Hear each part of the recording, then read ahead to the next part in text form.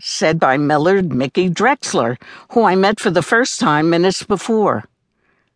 "Are you from the Bronx?" I asked. "I'm from the Northeast, Barnes and Arno Avenues," Mickey answered. "You're kidding. Which building?" "The Mayflower," he said. "That's unbelievable. That's my building." We tried to figure out why we hadn't met when we were kids. The Mayflower has 96 apartments. That's a lot of people, but the age difference, I'm 11 years older, was probably the biggest factor. When I was in high school, Mickey was a toddler.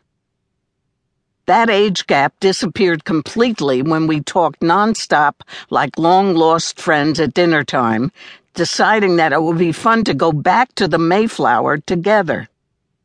So a few months later, we went, new buddies revisiting our old building. Alan, Mickey's cousin, and a few of Mickey's longtime friends from the neighborhood came with us. It had been well over 50 years since either Mickey or I had lived in the Mayflower, and 30 years since I had last visited. Would Mickey be able to see his old apartment?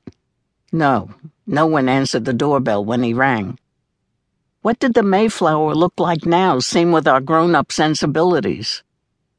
On the outside, the same as ever, a 6-story tan and brown brick building taking up half a city block.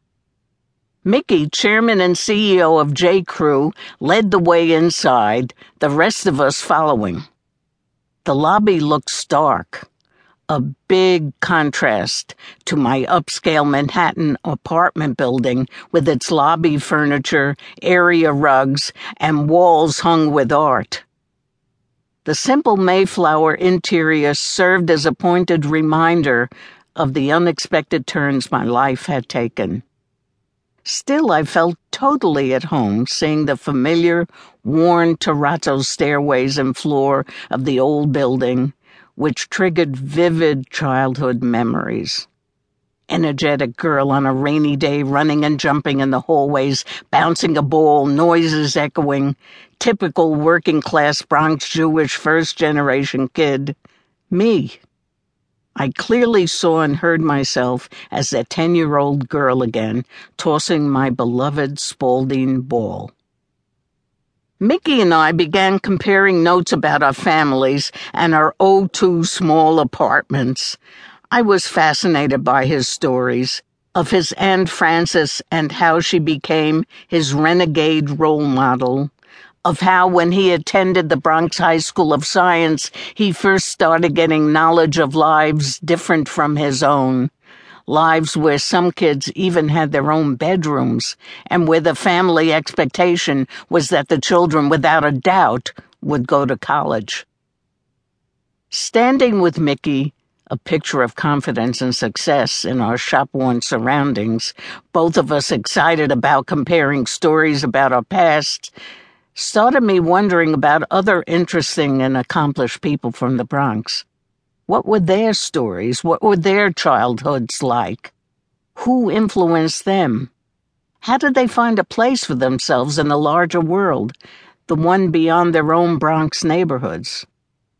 The idea for Just Kids from the Bronx was beginning to hatch. I started out cautiously by interviewing only friends. Mickey was among the first kids I talked with. 2 longtime pals of mine, the producers Martin Bregman and David Yarnell, were also delighted to be included in my project. Regis Philbin, both a friend and a wonderful storyteller who lives down the hall from me in our Manhattan building, eagerly said, "I'll be happy to talk to you. I had a great childhood in the Bronx." The enthusiasm they all showed for the project, along with the comic adventures described in those initial interviews, launched this book. Friends then recommended friends, and acquaintances mentioned names they had recognized but didn't know personally. "Did you talk to so-and-so?" I knew my growing helter-skelter list of names excluded many who were worthy and interesting, which meant this book was not to be a comprehensive history of all the great people of the Bronx.